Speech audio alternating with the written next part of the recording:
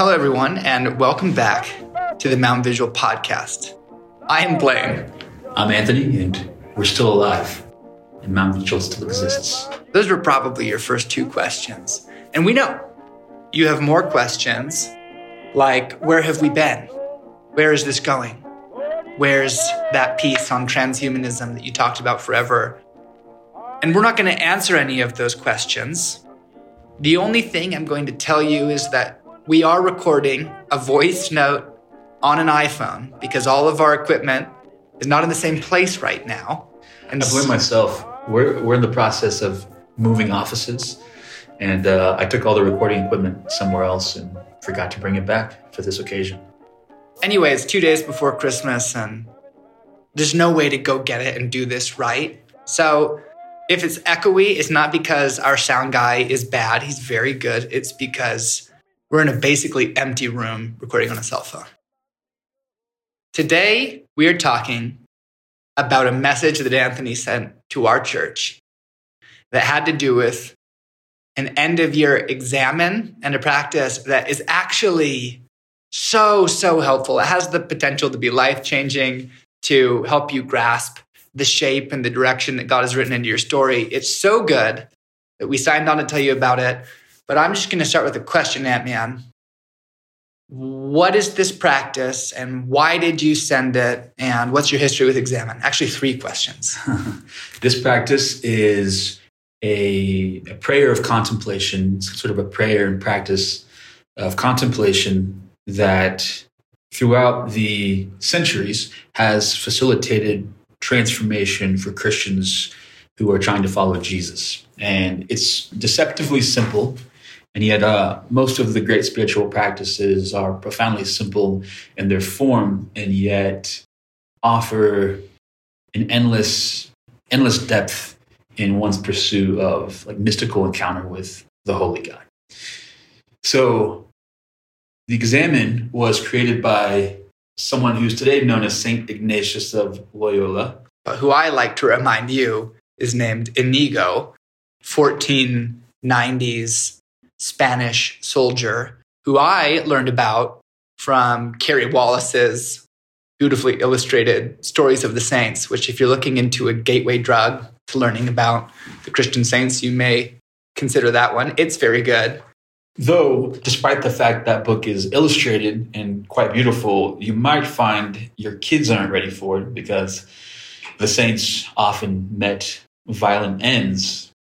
And so anyway, I don't get the book, but maybe look through it first and discern about your children's ability to understand that the way of Jesus often involves dying to self, often literally, in the hope of becoming like God. Very much so. Little note on that. It's Christmas time, though it'll be the new year when we release this episode. And so my daughter and I were singing Good King Wenceslas. And then Good King Wenceslas. Good King Wenceslas.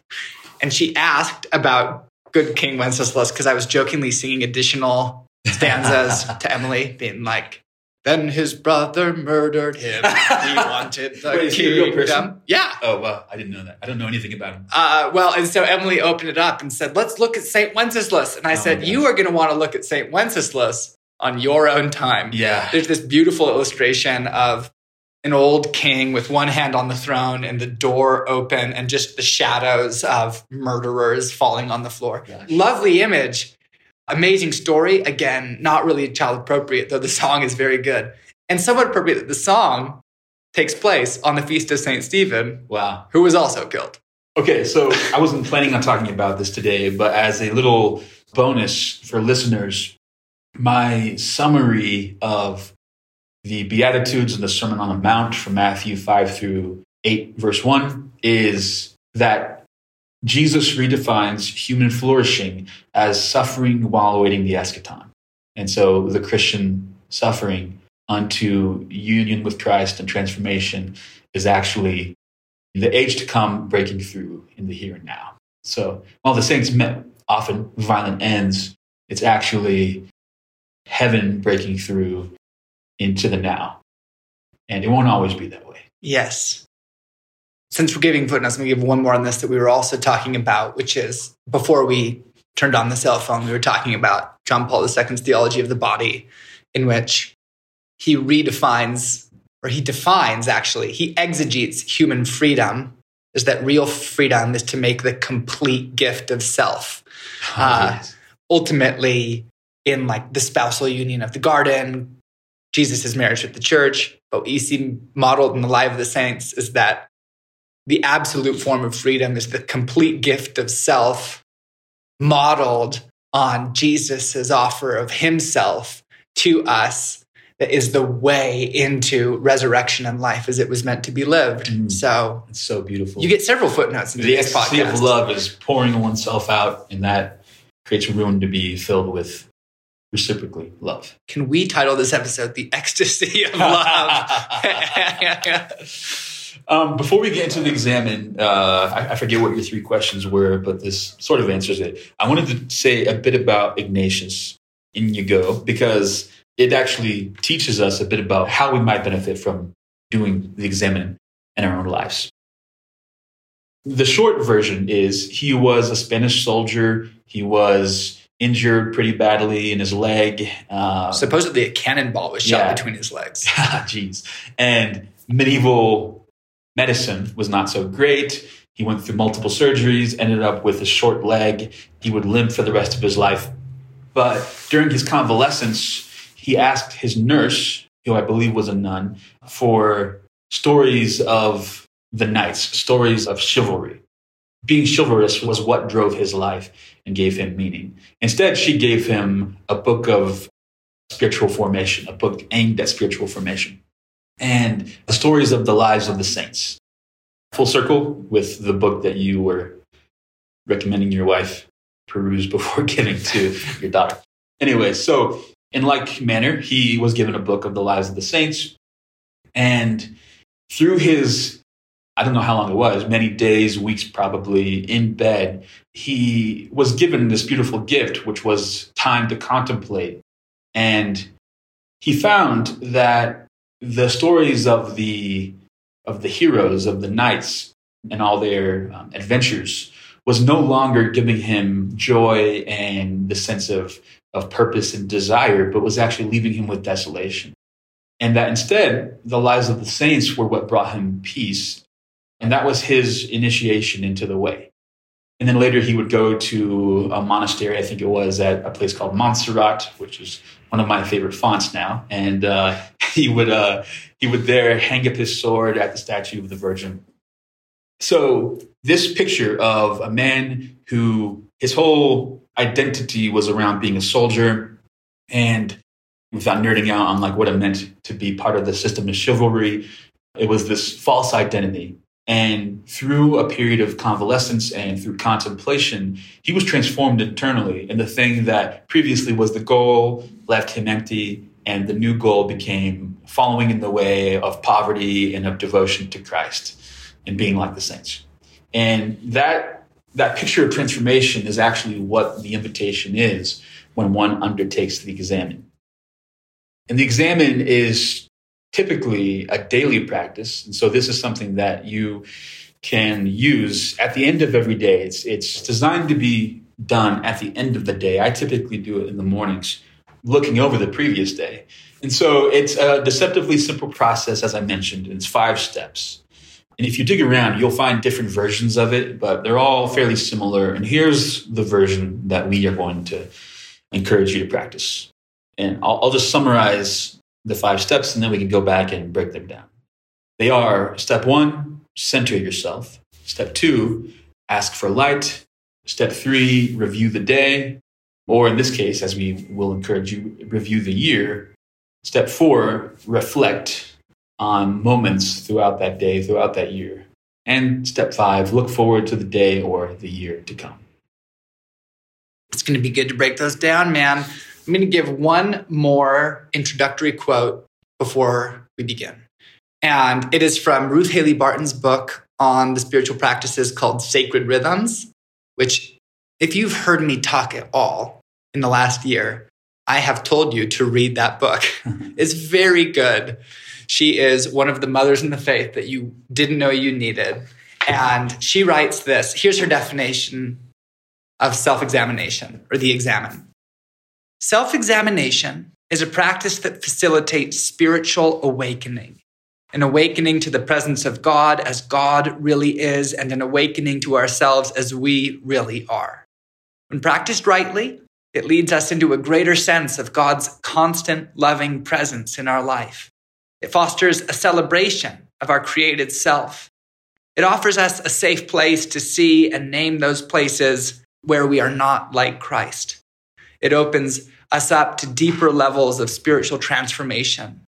Self-examination is the Christian practice that opens us up to the love we need. That's so good. Another quote while we're doing some groundwork here. Balthazar, who is a fairly notable Catholic theologian, philosopher, more like, he was massively influenced by Ignatius and his spiritual exercises, one of which is the Examen. And he said that the exercises have as their purpose the conquest of self and the regulation of one's life in such a way that no decision is made under the influence of any inordinate attachment. The explicit aim of the spiritual exercises, such that, like Ignatius described it, was discernment. And this is a loaded term within Ignatian spirituality, but it's the process of understanding the difference between good and evil, of understanding one's own life, understanding the previous day, understanding the previous year. And it can be described as discernment as a movement toward mystical union with God. So this isn't just some productivity aimed, let's review the year and see how we can make the next year better. This is really aimed at intimate, immediate encounter with God and inviting God to tell us about our own lives, to tell us about the day. And it's a way of communing with God. Yes, we are all on a journey. The journey is towards a destination. And the Examen is part of a body of activity that sits inside discipleship to Jesus, spiritual formation. And it's about intentionally structuring your time and practices to live in the direction of the good life, to become like Christ, rather than bobbing in the unintentional spiritual formation of the world and becoming more like Steve Jobs over time, or actually not even human at this point, having your personhood systematically dismantled. So you'll notice as we jump in here that it's very intentional and it does take some work. But the work, as we'll see right away, is motivated by our fundamental desire, the real engine in us, to be more awake to God's love, to experience it more deeply. So let's go in, maybe. Are we ready for step one? Okay, so you're not going to be able to do either the daily or yearly Examen while listening to this podcast. This isn't like a breath contemplation that you can do simply while listening. So we're going to start by walking you through a day's Examen. That way you have that form. And I would encourage you, if you feel led, to undertake this practice for the coming year, or maybe commit for a week or whatever the season is that you think you can follow through on, and start practicing this. So a day's Examen. Find a place where you can experience some pause, some quiet, and actually go into the interior. And step one, center yourself. Close your eyes, take some deep breaths, some deep diaphragmatic breaths, and sort of come back into your body and place yourself in God's presence. In your imagination, approach God. And more importantly, receive his invitation. If you are doing the Examen, you are actually being pursued by God, and he's inviting you into a place of contemplation. Yeah, here we get, again, we come right away to the reality that love is the motivator. I'm going to give you another quote from Ruth Haley Barton, who names this step one as preparation. And she says, "We long to be celebrated for that which is deeply good and worthwhile in us. And we long for a love that is strong enough to contain our frailty and sinfulness. Something in us knows that such love is a transforming power." So it's too easy to review your day running under the same stressors and internal narratives that you lived your day with, which is not helpful. You want the God who is the only one who knows the real story of your life to tell you that story, even if it's the story of your day. So that slow down and becoming aware of the presence of God, becoming awake to his love is step one. And man, if you are completely buried under voices of guilt and shame, you may want to pray for a while first before diving into the rest of Examen, or jump to the last step of, seeking out people to unpack your story with, just because those voices of frustration are not your friend. Your goal here is to open your life up to the light of the presence of God. Thus, step one, stop, become aware of the presence of God. It's so good. And my encouragement for you is learning how to pause and center and place yourself in God's presence and to receive his invitation and just become aware that he is there. It's a skill. It's a practice that you'll be able to grow in, such that at any point throughout the day, this is something you can come to.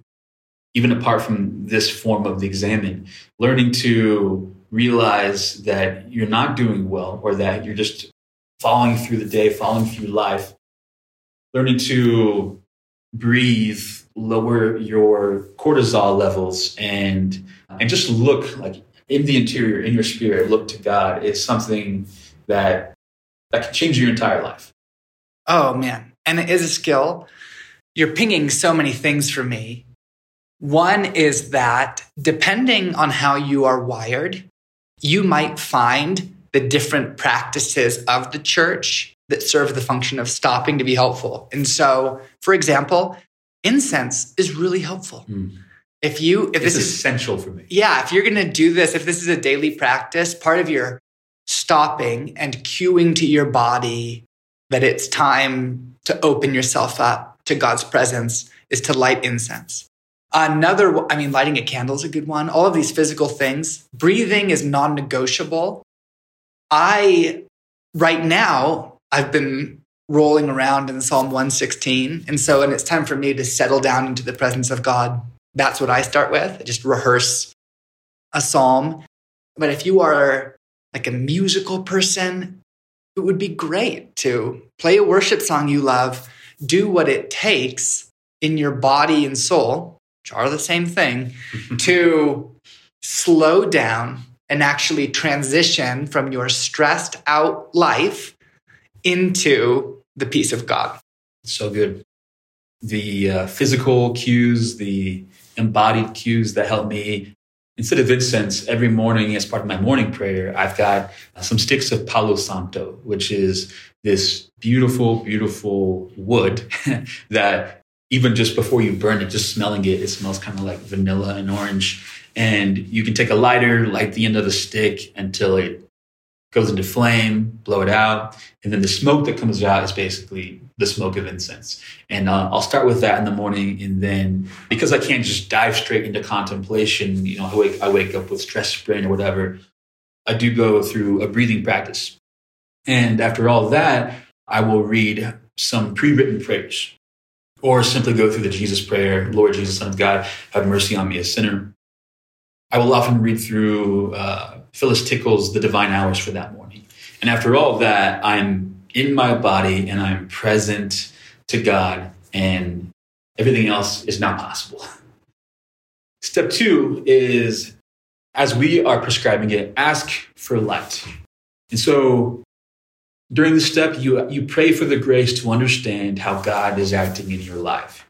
You ask for the ability to hear clearly. You ask for covering from warfare.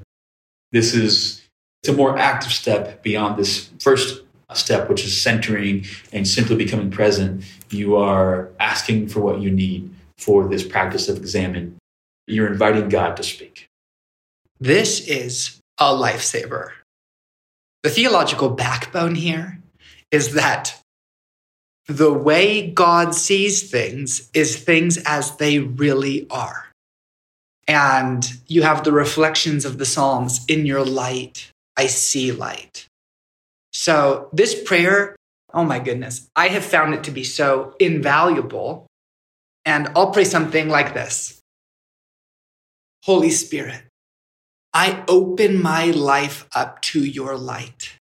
I pray that you would uncover my life, that you would expose every scheme of the evil one to steal, that you would expose my sin, that you would tell me my story, that my attention would be directed to the same thing that you are paying attention to.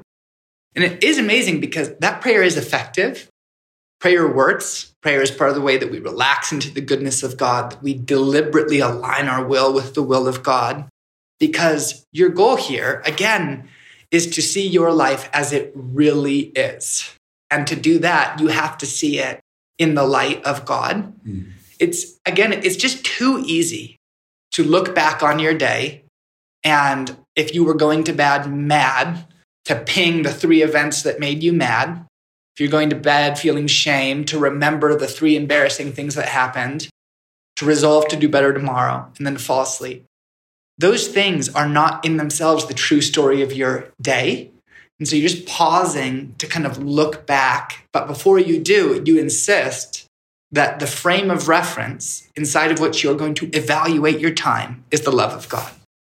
Something else this light pierces through is simply the overwhelm of information, of pings from your phone, of distraction. So for me, even thinking of those 3 stressful moments from the previous day, whatever, that would be a step up from where my brain normally is at, which is, I don't even know what happened yesterday. I'm so stressed out at times that I can't even really think. I can't see at all. And so asking God to bring light is moving to a position where you are next to the Father and he is kind of showing you reality. Something that this just reminded me of. Years ago, I stumbled upon a book by Watchman Nee called The Spirit of Judgment. And it has permanently changed how I think about God's judgment. And so the prayer that I will often pray at this step of asking for light is, Father, I invite you to shine your light of judgment on my life, on my heart. And God's judgment is good news for those who are hidden in Christ, because when he exposes our sin, our brokenness, we can actually repent of it and we have hope. We're not just condemned. And he can also shine his light of judgment on the good, on the things that are in order. That's kind of the thesis of Nee's book, is the spirit of judgment is good news for those who are in Christ. So yes, like Father, see me and judge me. The psalmist often prays things like this. See if there's any sin in me, and so on. It's a terrifying thing to pray, except that we have Christ, and it is part of the way to let this stuff be seen. Step 3 is to review the day.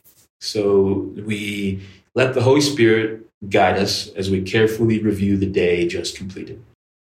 And we pay attention to specific moments and feelings that come up in our minds, in our memories, as we review the previous day. This one, depending on how stressed out you are, which most of us are fairly stressed, how overwhelmed you are, most of us are fairly overwhelmed. As you're getting into this habit, you may, like me, have to have your calendar open in front of you, as you said, to remember what happened. And so you can do it just from memory. You can just kind of begin to think, oh, I got up, rushed out of bed. I don't remember what I ate for breakfast. Oh, I forgot breakfast. Okay. I had a conversation, and you can do it that way. I find it helpful just to kind of look back and walk through the day again, seeing what the Holy Spirit calls attention to. And what I love in, this cuts every direction. I love Ruth Haley Barton's note on this step. She says, you may just start by becoming aware of the provision of God and all the small rescues.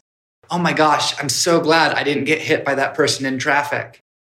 Oh man, it's so amazing that I saw that email in time. There's actually a lot of good news in the story of an average day because of a thing called common grace, which is God upholding your universe. And so as you sift back through, one of the things that you may notice is your Father's loving presence with you through the day, because that's an eternal reality. Another thing that you may begin to notice, you might notice a theme or a relationship where something feels weird. But in this step, very often is where we begin to notice our unlikeness to Christ, where we do not spontaneously and without reflection do exactly what God would do if he were living our life. As you look back through, you just let the Holy Spirit call that up. It's not actually a witch hunt. Man, I've got to figure out what's making me so stressed. It's much more about relenting and letting God, as you kind of look back through, call to mind. If you ever do this with someone else, by the way, you'll notice that God does not shout. It's very often a whisper. And if I'm doing this with my wife, she'll go, I don't really notice anything, but I just kind of remembered that conversation I had. And that's how it goes. I'll look back at my day and it won't most of the time be like, oh man, I so see where I blew it. It'll be like, oh man, just, something between me and like this person or a way that I did this is just kind of pinging for me. And I'm not sure what's there, but I'm going to sit with that for a minute. It's so good. Yeah, it's often the subtle and the small details of life that pop up that matter so much more to the Holy Spirit than they do to us because we're not aware of what they mean. I recently was doing this and a conversation with someone that referenced an old relationship, just an old friend/colleague. And I was thinking about it and I realized, man, that happened. And I felt so much pain in my chest and a bit of anxiety. And I had no idea why. It was something that happened and I just kind of ignored it. I wanted it to go away and I moved on with my day. And inviting the Spirit into that place, it opened up this part of my story that I hadn't really practiced confession and repentance in. And I just received the healing love of God in that place.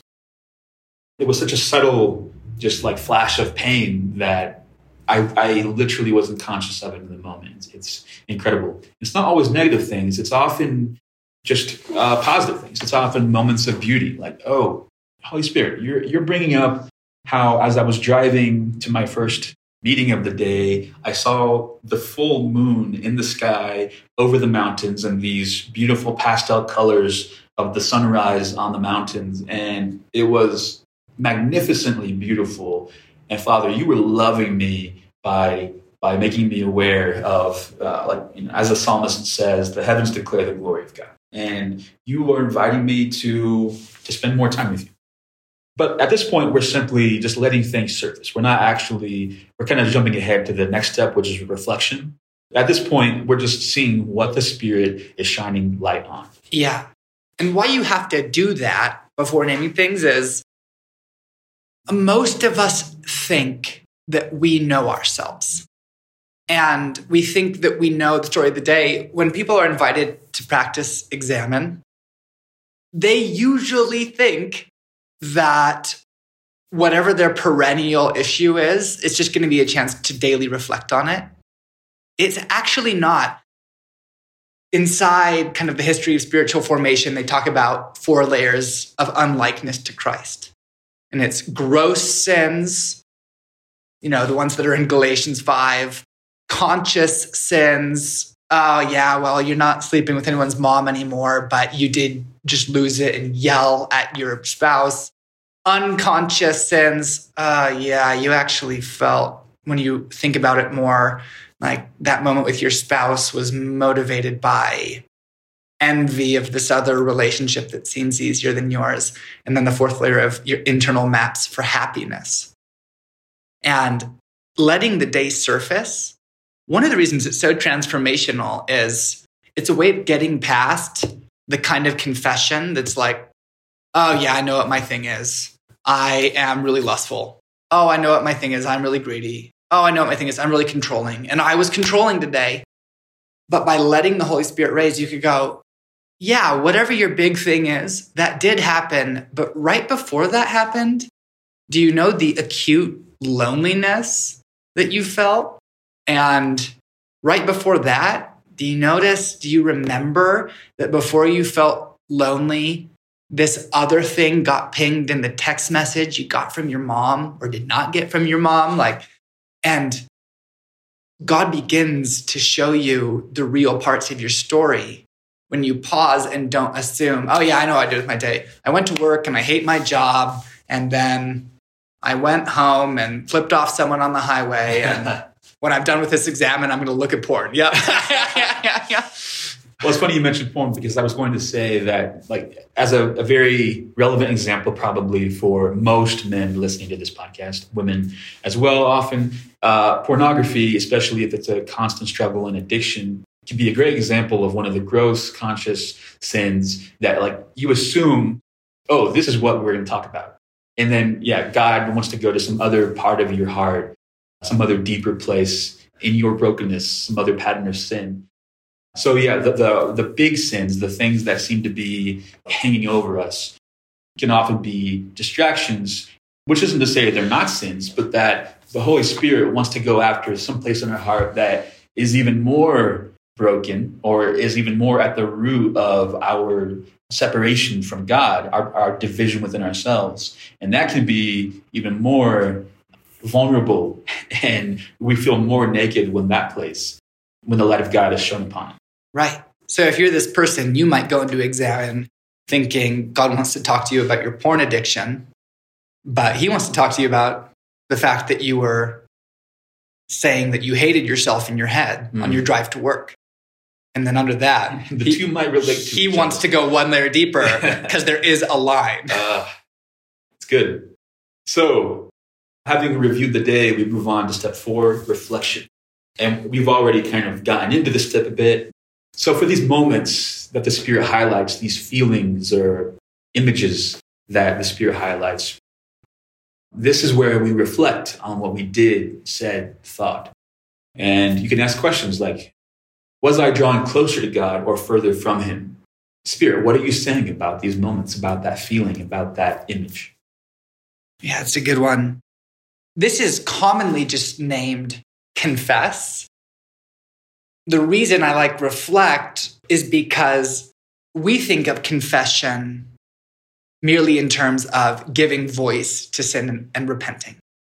A confession is the wider admission, just naming of the state of things. So a gospel confession isn't the confession of sin. It's giving voice to the story that you are living. And so in this reflect process, you name things for what they are. And if this is something negative, you go, wow, that's the form of confession that we're familiar with. And it's, okay, God, I see my frustration. I confess. I hold out the anger that I live with to you. But if it's the beauty of the mountains, it's, man, Jesus, I see the beauty of your creation that today was just full of. Thank you for that. Mm-hmm. And let the main parts of the day begin to take shape and get names. That's good. And it doesn't have to be one single aspect of this previous day that you reflect on, depending on how much time you have and where the Spirit leads. You can take passes at this. These steps kind of flow into each other and are recursive. And so you're taking multiple passes through the substance, the content of your life. The final step is to look forward to the day to come. So what is the Spirit prompting you to ask for in the day to come? What do you need? Do you need courage? Do you need to simply be reminded in the moment so that the loop, the pattern is broken and you can actually change? Do you need just energy and healing in your body? What is he calling you to ask for? What is he calling you to do in the coming day? Yeah, that looking forward piece is a huge one. That is the one where we ask forgiveness of God or people if necessary. One of the really amazing parts of looking forward and asking what would please God into the rest of your life is that this habit really can begin to shape your relational sphere and make you the kind of person who the next time you see that friend say, hey, I just wanted to circle back to something that happened. When we were together, I was really rude to at the end. I think it comes out of my frustration, feeling inadequate in work that I'm working through with God. Will you forgive me? And that is so transformative. It brings the kingdom of God to earth. That is an on earth as it is in heaven moment. And then as you're looking forward to what you're needing, you're also asking God to show you the kinds of things that would be key to, in this case, the day ahead, the week ahead. Some people do Examen weekly. This is not a brainstorming session per se of, all right, now that I've done the Examen, man, tomorrow I've got to get up a little earlier than usual because I have to work out. And it's a chance to take the vision of understanding your story and ask God what a loving response to him in the space of your time would look like. That's so good. And this step is where hope comes in, because the point of this spiritual exercise is that we want to become more like Jesus. We can actually transform.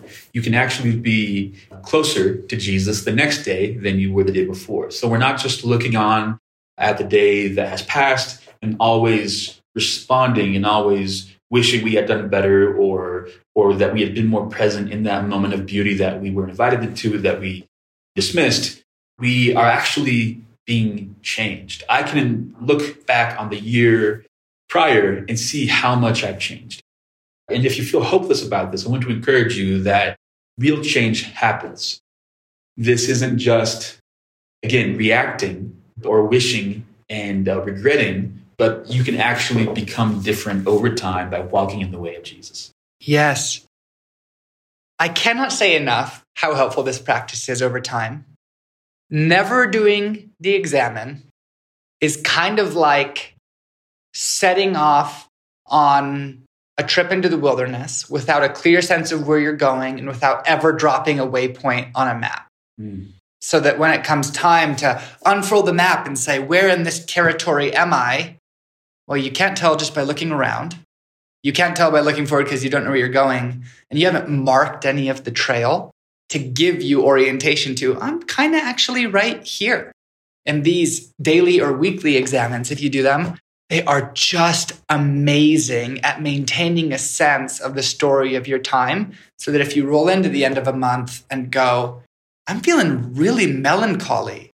Is this a new feeling? Is this a signal? Is this spiritual warfare? What's going on here? I'm actually just going to look back at my journal, including my examens from the past couple of weeks, and look for what happened and how I got here. And it really does begin to show you the themes of your weeks. The map metaphor is so helpful because I don't know how many times, and listener, I'm sure you can identify with this. How many times have you ended up in a place that you don't want to be? And you ask yourself, why am I here again? Why do I keep living this way? Why do I keep repeating this pattern? Why am I so unhappy right now or in pain? And using the map metaphor, just imagine that you are journeying through the mountains and you keep running back into the same tree stump. And you thought you were heading somewhere, but you're actually walking in circles. Well, looking forward to the day to come and sort of setting out the next, like basically the Holy Spirit is giving you a cairn. A cairn is a stack of rocks that tells you where you are headed, like where the next place, the next waypoint on the trail is. And you can actually, instead of repeating that loop, you can move forward into your adventure with God. It's so good. We are all either spiraling up or spiraling down. There are seasonal cycles to our lives. There is also a direction, either towards greater despair or towards joy, faith, hope, love, the good things that we want. And so let me just say that the circle around the stump, reactivity, self-hatred, striving, those are all guaranteed ways to walk a circle to where you are right now. To feel frustration, to resolve to change, and to try hard whenever the frustration hits a kind of breaking point. That's the tried and true method of walking in a circle. Opening yourself up to the love of God, letting him bring conviction. real confession, repentance, and asking forgiveness and asking God for his way, that's the way to move forward, upward spiral towards the life of God. It's so good. So that's the daily examen, and it is something you could do in as little as 5 minutes, however much time makes sense for your life. The year's examen, which goes through the same steps, but in regard to the year, will require, I would suggest, a minimum of 1 hour. If you're like me, you might actually do it over the course of several periods of time, so I'm not doing it in one sitting. And we want to give a few practical tips per step for how to do this in regards to a large period of time. The first thing I'll say is that while this is, because of the interior nature of this practice, it's typically done alone, I do highly recommend that you share out of the results of your examen with someone else, that you let someone else in on what God's doing in your life. If you're married, you and your spouse can do this separately and then come together and share out of it and have maybe like a third examen, the first and second being your respective examens, and then together you come and pray through what came up together. That's how my wife and I are doing this. Whether or not you're married, you should invite your pastoral oversight. If you have a spiritual director or a pastor or just friends, people that are trustworthy and have access into your life and can witness what's come up. It's big stuff. The end of year examen is as much a game changer for the large strokes of your life as a daily or weekly examen is for the structure of your time. If you are a productivity or an optimization fan at all, or a Tim Ferriss fan, you know the last year's review, the kind of practice of looking back, seeing what you did, looking for an emotional reaction, expressing gratitude, and then in the next year, minimizing the bad things, scheduling the good things. And that's a great strategy if you want to optimize pleasure in a certain frame of reference. It is so anemic. It's so skeletal. It's so weak in comparison to what's available in seeing your life as a story that God is telling, the themes of which you actually know, the journey of which is to become more like Jesus in a life that bears more and more of the fruit of the presence of God. And the steps that really change, I agree with your do it in more than one sitting. You know, I spent several hours on this just yesterday, and I didn't even get done through pooling all the data because the first two steps are the same. You know, you sit, you stop, and you open yourself to the presence of God. You pray, you light your Palo Santo if you're Anthony. You maybe actually stop by taking a 1 hour drive into the mountains where you're going to be alone and do this. Go for a long walk. Yes. You pray for the light of God's judgment, the good light of God to apocalypse your life and your time. Then in the review, this is where things are going to take time. And my strong encouragement here is that the more data you're able to pool, the better. I've started doing this and I call it an information watershed, which is, and I do this all the time to solve problems, which is a phrase borrowed from a permaculturist named Rob Avis, whose book I recommend to everyone because it's actually a spiritual formation book. He just doesn't know it. But what he points out is that the tree-like pattern of creation, this is my observation now, it's a reality that God has written into creation, that information is gathered from, the far off sources of the tiniest root tips touching fungi into the larger branching roots, ultimately into the taproot, and that the pool of resources ultimately is part of what gives birth to the trunk of the tree that then multiplies out. And you can see this pattern in the life of a community where it's like, oh my gosh, pool gospel and safety and time and conversations and incarnating the kingdom, and you're going to give birth to new families of faith over time. Like, it's just a reality in God's universe. And the step that you cannot skip is remembering what happened with your year. And I know I'm going long right now, but I just got to say it's so worth it to things I looked back through, to look back through your calendar and just to begin to notice or record somewhere. I actually do this within now that I've started doing this information watershed thing. I do it with an Excel spreadsheet with the relevant columns of different categories of my life and the months. Maybe a little over the top, but I find it illuminating. It's so fascinating. And then I went back, so I looked at my life and I said, well, I know kind of the major categories. There was Mount Vigil, there was church life, there was writing, there was farm, there was personal. And so I looked back through our entire Signal thread, because it's where the Mount Vigil information is, and just looked, oh yeah, that happened on that day. I'm just going to throw it in that day on my spreadsheet. Oh, that happened. And then, I looked back through our church's base camp message thread to go, oh, I forgot about that. Throw that in. It's so good. And then I did the same thing. The farm stuff I was like, where's my farm stuff stored? It's kind of actually if it's not in my calendar, it's in my text threads with other homesteaders. Look back through, oh yeah, that was when the calf was born. Oh, that day was a gnarly day. Oh, that. And then if you have a cell phone, you probably compulsively take photos of things that you never look at later, which I think is ridiculous. But the end of the year is a great time to scroll back through, oh yeah, that was the first day that we found that new hike. Oh, that was the day that we planted that tree. And pool it. More is better in the review process, though I will warn you, if you're me, you will soon begin to feel overwhelmed and you'll have to stop and go back and do steps 1 and 2 again and go, oh my gosh, I'm starting to feel overwhelmed by my life. I feel the emotions that I felt this year, feeling disoriented. Really, if you're me, I feel the deep sense of disorientation. I have to stop. God, his love, bind the evil one, ask for light, because what you want to see is the story of your year as God is telling it and as he is pointing it out to you. So good.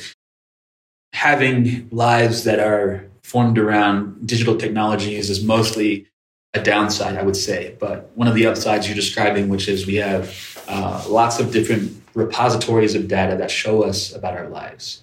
Email threads, text threads.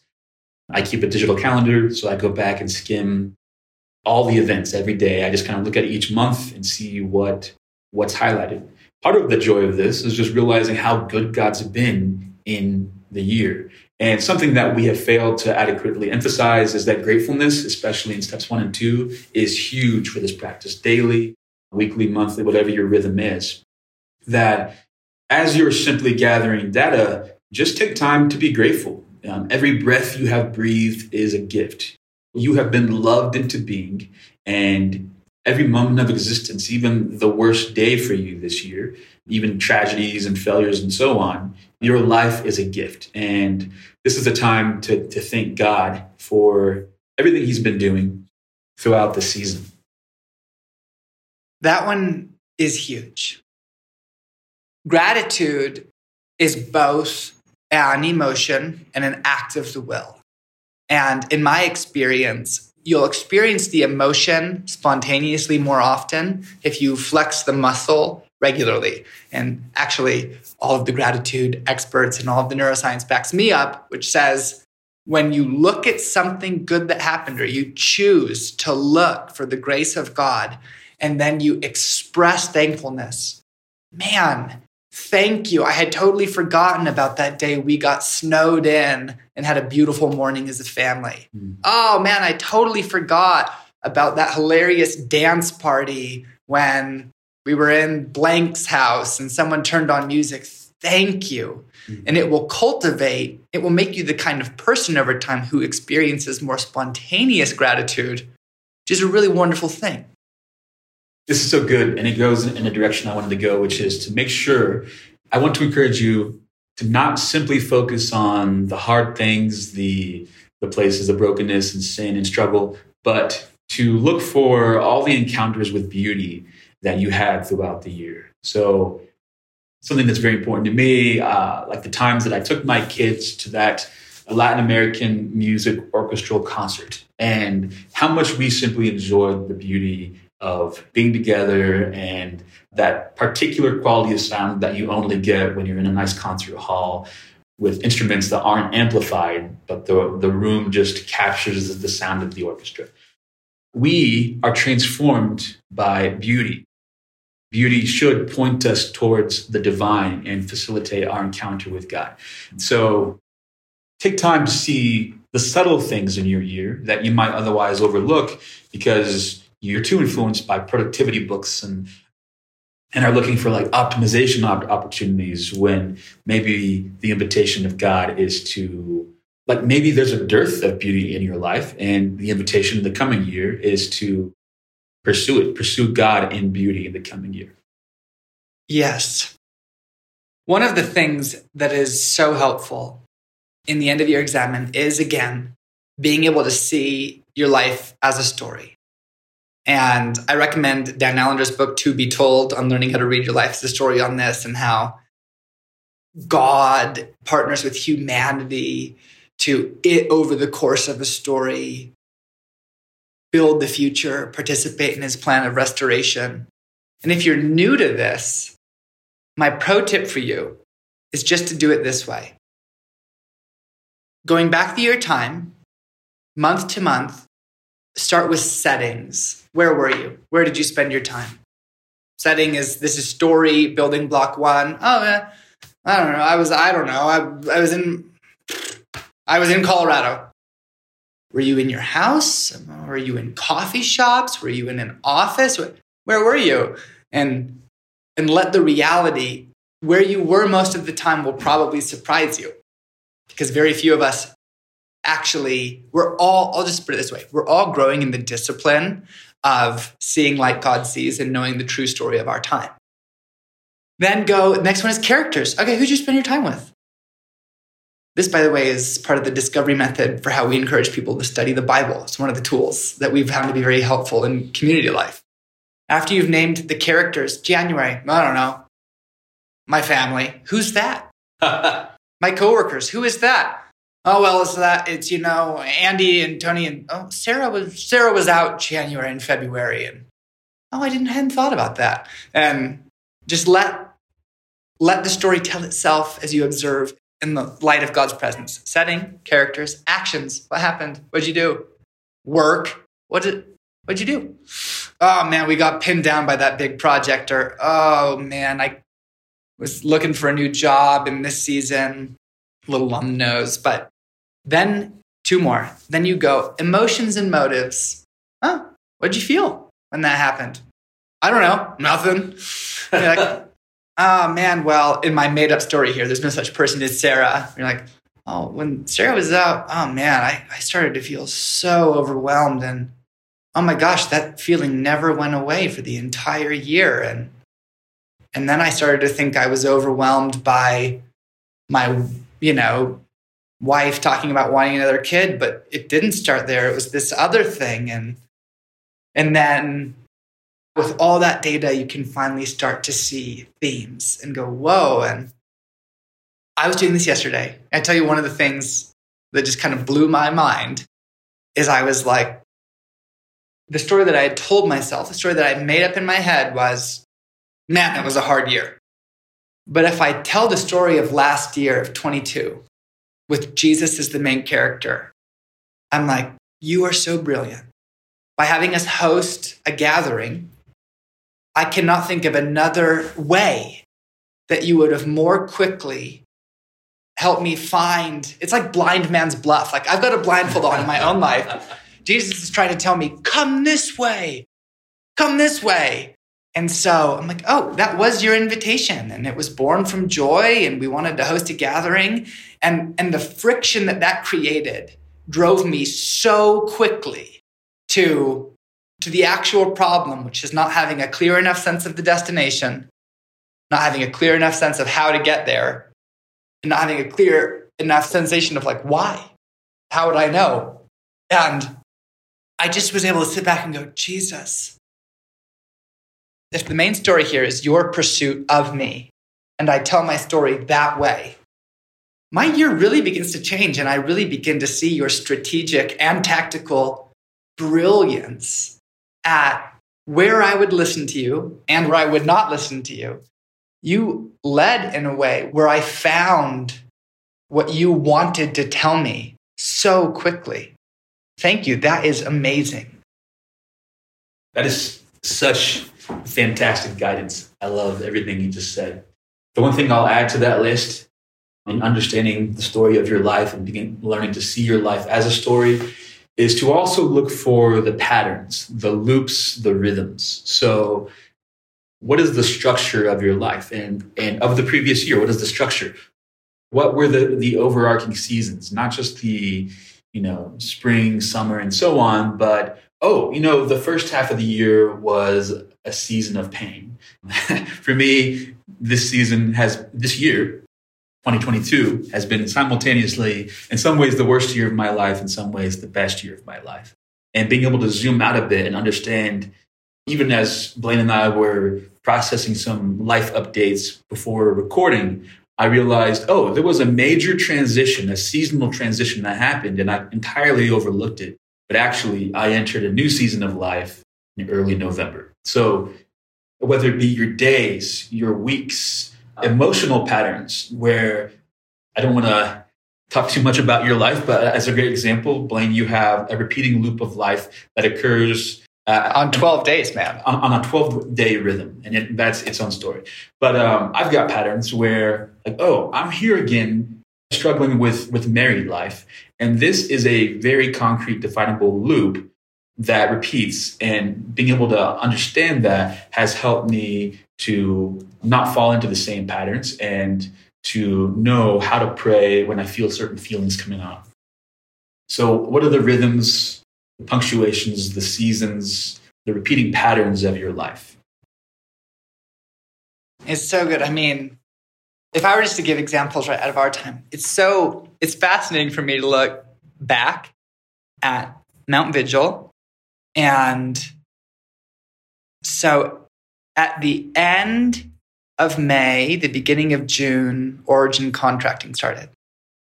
On June 24th, your back went out and introduced a season of acute physical suffering. But some of these are fascinating. Where I say July 1st, we had our conversation of, are we going to cancel Mount Vigil? 2 weeks later, we decided to cancel it. And then that same day, received the largest donation that we've received to date. Like an hour later. Yeah. And went, okay, maybe we're not. And also, no one on our board, none of our spiritual oversight thinks we should cancel. So we were off on that one. And then I was scrolling down and went, wow, okay, so then we were trying to figure out what to do in through September and October. October, you started looking for a job hardcore. And we were interviewing board members. It was so frustrating. On November 3rd, well, I'll say November 1st, I have a life-changing prayer time. November 3rd, you have a life-changing prayer time. November 9th, we solve the board puzzle. The 10th, we finally hire ourselves and compare ourselves for the first time ever. And I literally see the dominoes fall in what happened after, there was this incubation period that has events on it that can be pointed to. That was the dramatic rescue of God. That check, that day, it could have come any day, but it was the day we said, we're done, and then we get a phone call. And it put us back into prayer and discernment. And then as things came up and some of the core issues were accessed by God, then we, boom, boom, boom, snowballed into, it's December 2nd. So it's just amazing how at the beginning of months, these things turned over, that we formally reversed our decision and said, what we're not released of is the desire and burden and assignment to resource the church together, starting with our church and then to the wider audience as it's relevant and useful. And looking at the snowballs, I'm looking down my Excel column after that of, then that was that day. And that was the cigar time in prayer. And here we are in a story it's characterized by God's on-time rescue, which is such a better thing to feel alive and awake to than a random story of blundering through the woods. Wow. Thank you for going through all that. That's extremely helpful. And it's funny because we started off this episode saying we're not going to really tell you where we've been and so on. But that right there answers a lot of the questions of in the background, what's been happening with Mount Vigil. Something that's triggering for me, another just bonus tidbit for spiritual formation is that I'm finding that one of the pivot points to transition from one season to another and to break patterns of brokenness and just extended suffering in my life that then opens up the door into the ability to breathe more deeply and the ability to move more freely and to see more clearly a vision of the coming season has been repentance. I'm finding, like right now in my own journey of transformation, that the process of the Father shining his light of judgment on deep, unconfessed areas of sin in my life, helping me to understand them and the nature of them, journaling about them, and then inviting others to come and witness and receive my confession and to pray for me in this place has been profoundly transformative and effective. And what comes on the other side of that is a new season of life. So I encourage you to particularly be looking for or be receptive to the Spirit showing you what needs to be confessed and repented of in your journey. That's really important. I think that's why Ruth Haley Barton adds the step of seek out spiritual friendship to the conventional steps of the Examen, which you've said too of, and then share this stuff. This part is vital. It's the sixth step. After you've looked at a week, share that with the people that are walking with you, with your spiritual oversight, with your close friends in Christ. Ask them to be witnesses of it with you, and they may notice something you didn't. And that part's, man, I'll tell you, a little unnerving, but ultimately very good. When you look at a year, get with your close friends, get with your spiritual oversight or who those people are to say, I want to open this to you. And in particular, if you walk out just amazing internal repentance, whoa, Jesus, I really actually see how much anger I've harbored at my aunt this year. Or I actually see this pattern of ignoring my friend or of bringing my leftovers to my wife. Like when you see those big things from looking at your time, which you will, and work through repentance, get with someone trustworthy. If there's no one in your life right now, it might be a therapist to say, hey, I had this really amazing time of repentance with God, but I wanted to actually open it to you. And then it's so helpful with people as representatives of Jesus to do it again. And so I did this a lot at the end of the year as I was finding some of the patterns of pride and self-hatred in myself. I worked through that in my journal. And then I went and told my wife about it. And I asked her forgiveness too. And then I went and told Tim and Lo about it. And it was like, guys, as oversight for this community, I just wanted to ask your forgiveness as well for bringing this in to our life together. Will you forgive me? And they beautifully did, as well as proclaimed out of the scriptures. And it's just a key step of spiritual formation and change is communal. We live life in the family of God. So do not ignore that part of your Examen. Confession, especially within evangelical Christianity, is a woefully neglected sacrament. But it is sacramental. It is very real and powerful to voice it before someone else who is embodying Christ and who can witness your confession and remind you that Jesus forgives you. And it's interesting, when I first shared this year Examen practice with our church, the two other things I encourage people to do is 2, to confess before someone, and 3, to ask for prayer. It's so important to have to be witnessed and then to receive the love, the words, the prophetic insight, the blessings of other people who can lay hands on you, anoint you perhaps, and pray for you. Fantastic. Well, it's the second week or the third week of the new year when this is coming out.